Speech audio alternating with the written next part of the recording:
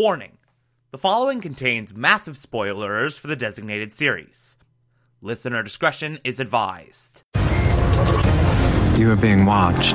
You're listening to the Television Archive, the show where we, the television-loving hordes of the internet, take a deep dive into what used to be in our beloved media. My name is Thomas Michael Clark, and this is Person of Interest. These people irrelevant. We don't. Hunted by the authorities. We work in secret. You'll never find us.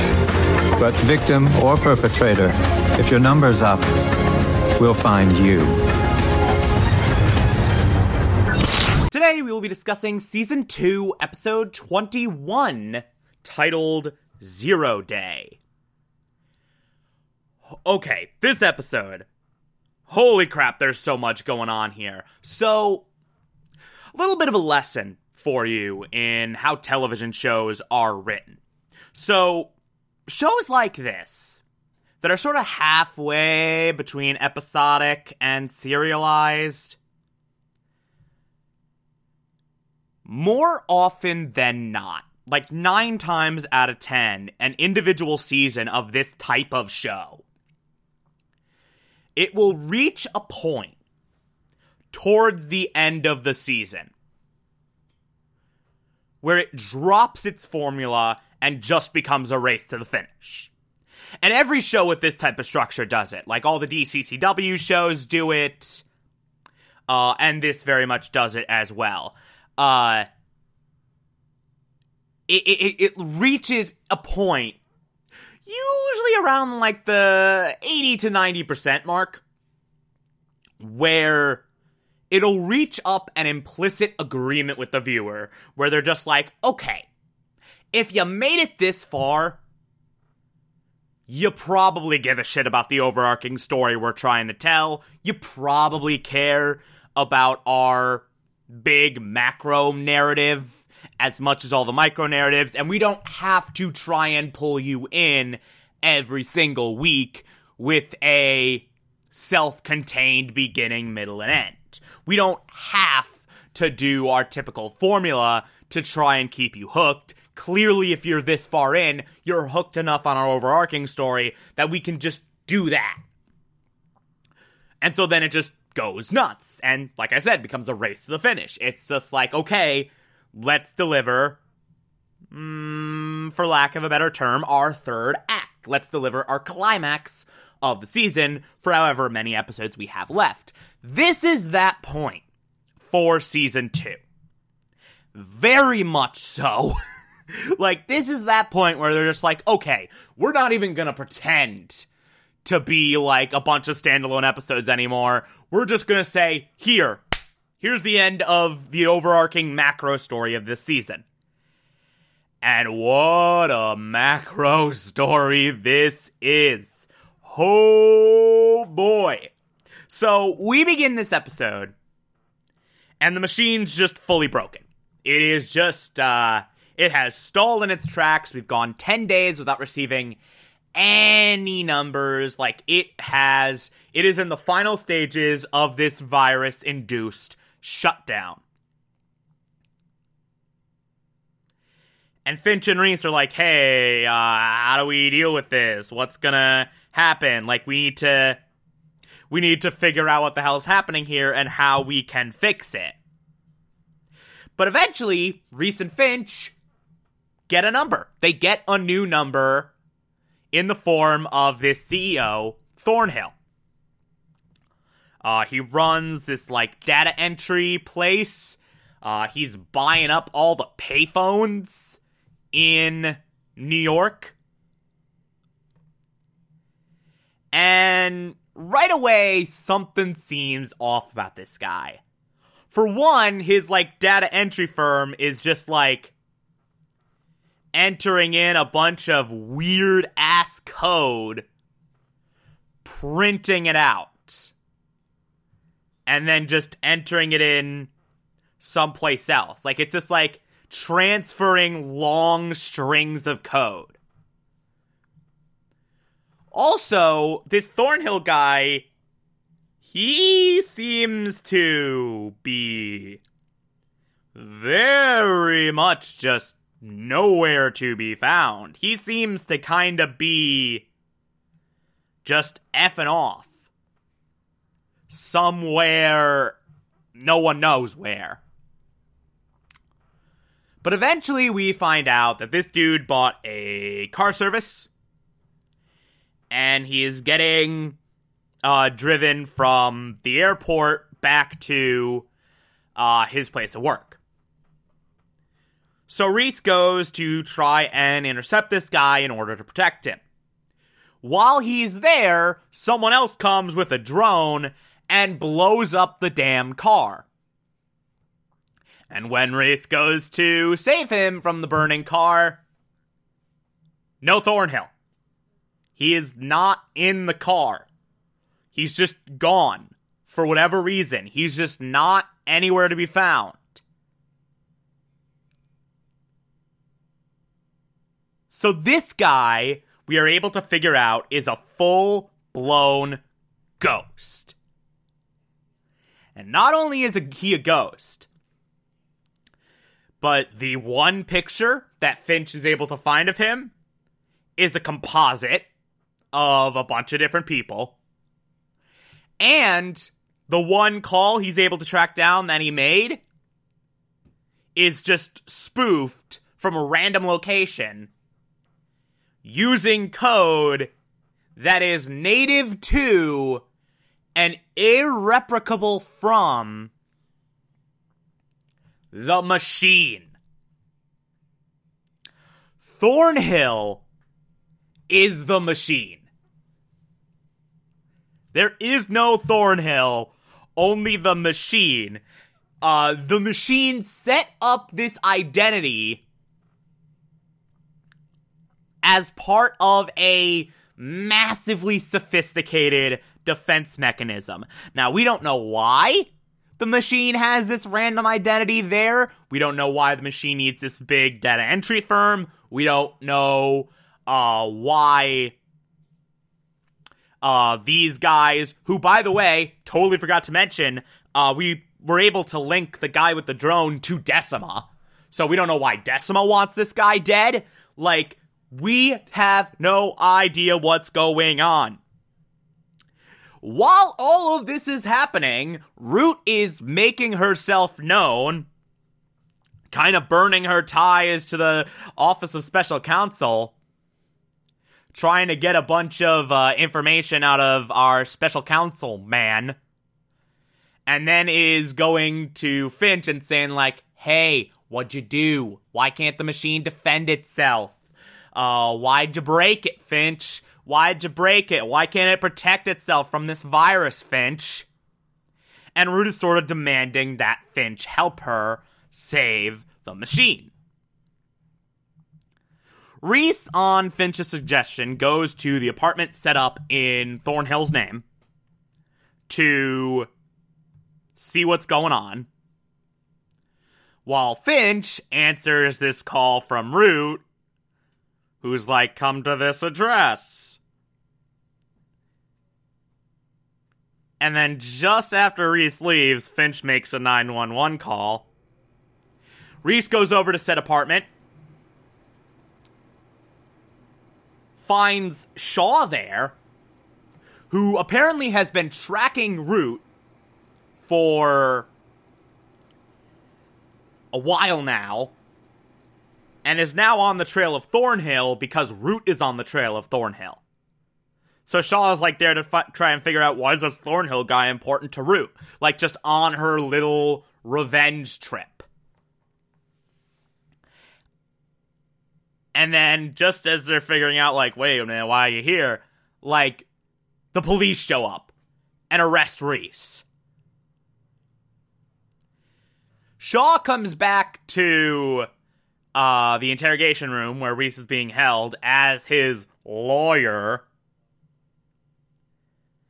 and reveals to Reese, so, the 911 call made that got you captured, that was made by Finch.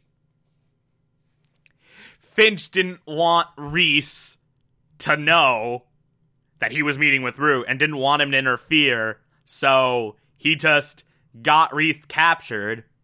But Reese then reveals, like, okay, well, I have a tracking device in his glasses, so I could just find him that way. So Shaw breaks Reese out of the police station. And the two of them go to find Finch. And Finch goes on this great adventure with Root. Root forces him to meet outside of Grace's house.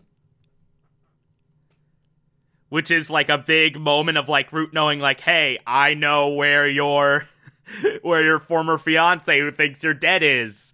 You could help me save the machine, or I will kill her. And then they go on this whole escapade. And basically, we find out in the midst of this, through like Root's whole exposition and all that, what all this is about. So this virus was made not to kill the machine, but to force it into a hard reset. Because as part of the machine's programming, once a hard reset takes place, it goes into this emergency backup, calling a specific payphone, and whoever answers that payphone gets God mode admin access to the machine for 24 hours. Now, if someone like, say, Decima were to get access to that God mode protocol,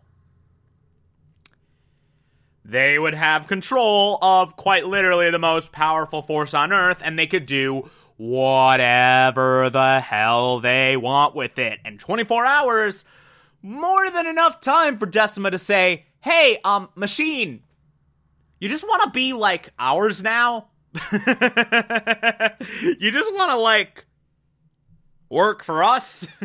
Like, that's more than enough time for Decima to tweak those protocols with a literal God mode. So this is all a big, massive ploy for Decima to get control of this machine. The reason they wanted Thornhill dead is because Thornhill was buying up all the payphones. The machine, again, doing this little defense mechanism to make sure only the right people gain access to these payphones, buying up every single one of them. So that is what all this has been about. That is what all of this is. We then also go to this data entry place, and it is revealed that this data entry place is a workaround for a very, very, very, very specific limitation that Finch put on the machine. So, in early testings, Finch started seeing anomalies. And we saw some of this in flashbacks, by the way. We were seeing anomalies where the machine had imprinted upon Finch as like a parent.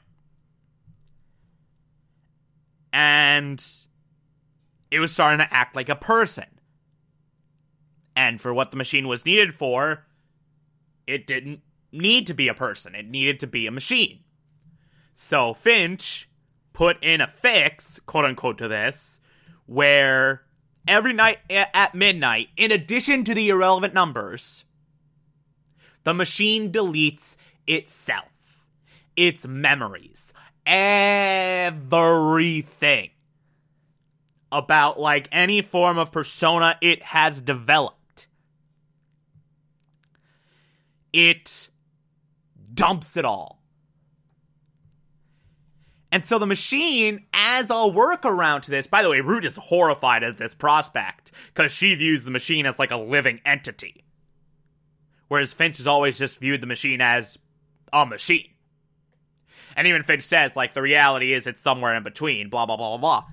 But this was basically a workaround to that, where the machine basically created this giant external hard drive to just, like, back up all its memories. In addition to dumping it all, it just sends the code to this data firm that it runs under the guise of Thornhill,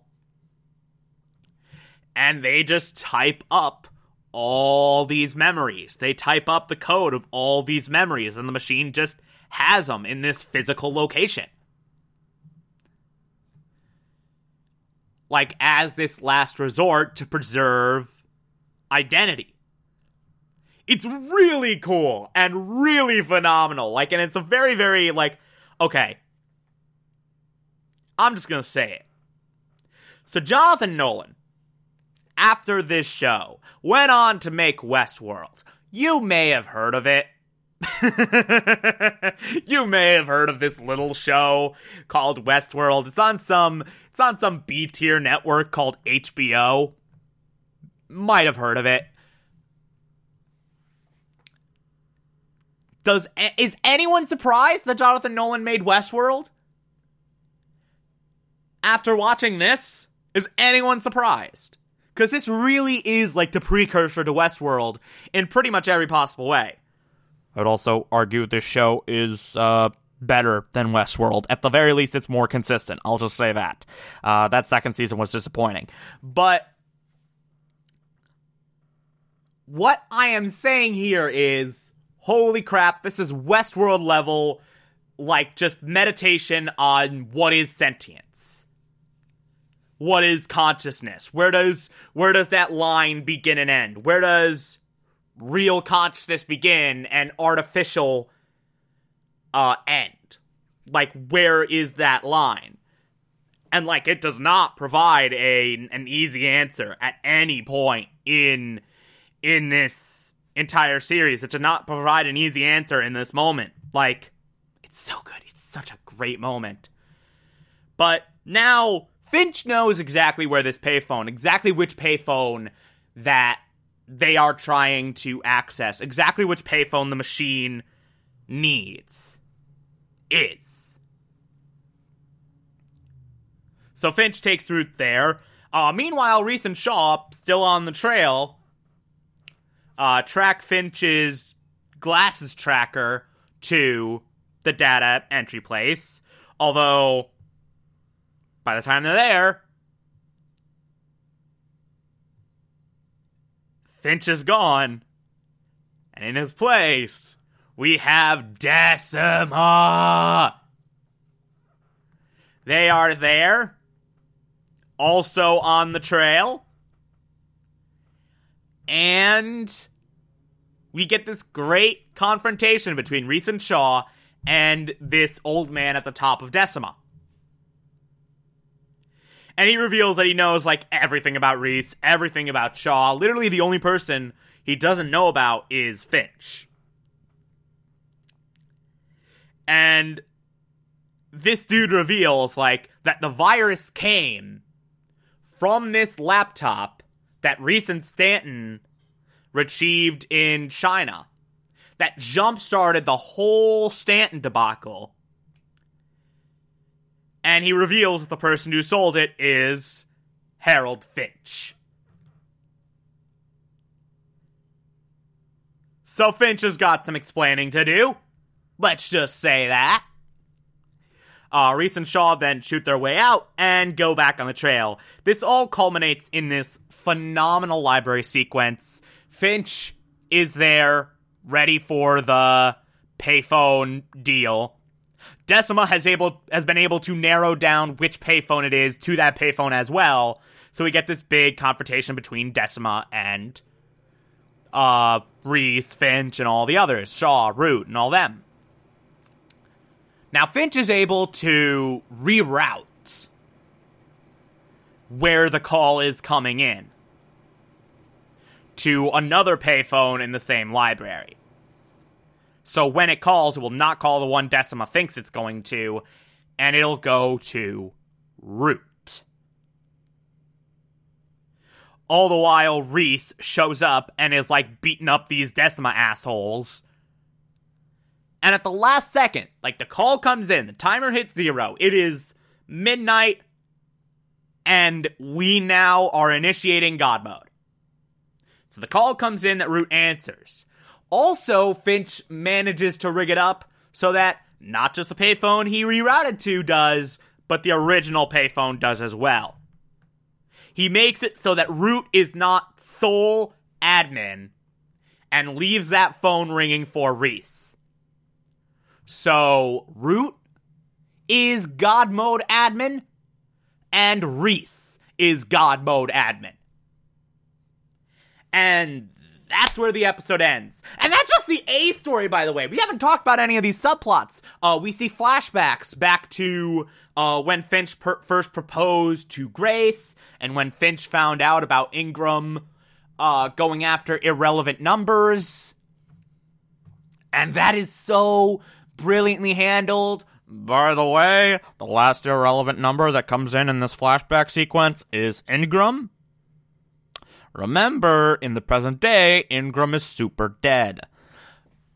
So there's that, and there's this great moment where Ingram's trying to convince Finch that, like, the irrelevant numbers are worth saving, and Finch is like, no, this risks everything I've worked for. This risks everything we've done. And, like, basically goes out of his way to stop Ingram from chasing these irrelevant numbers. And we also get this subplot with Carter, where she's continuing to go after this Beecher case. And an HR cop comes up to Carter and is like, hey, I got a lead, let's go. And they go to this one house, where initially this dude tries to kill Carter, but without Carter knowing it, he fails spectacularly. Carter finds the suspect, and the suspect comes out with a gun, and Carter shoots him. But then IA shows up and is like, I mean, you say he had a gun, but there's no gun there. There is no gun there. So now they have pivoted from kill Carter to frame her for murder. Yeah, Carter's not having a good time. Carter's not having a good day. Not having a good week, not having a good month, not having a good season, just in general. This show has put Carter in a very, very bad situation. Jesus Christ. She cannot catch a break. Anyway, so yeah, we're down to the last episode of the season. Oh boy, I'm not gonna say anything. The finale, it's something, man. It's really, really something. Anyway, if you like this, favorite the podcast, anchor.fm/TV archives, so that you can be here every single Monday through Friday as I go through every single episode of this and other shows. And you can find it on pretty much whatever podcatcher app you prefer. Feel free to call in as well. It's as simple as just push a button on the Anchor app. I'll play those on the show from time to time if you feel so inclined to send those in. Follow me on Twitter and Instagram, TomTom4468, and support the show. Patreon.com/Thomas Clark. Pledge just $1 a month. I appreciate everything I get through there. If you become a patron, you can also get access to the Television Archive Supplemental, which I will put up over there once every month. Or, if that doesn't work for you, you can also support the show directly via Anchor. I appreciate that as well. Tomorrow we will be discussing Season 2, Episode 22, the season finale. Talk to you then.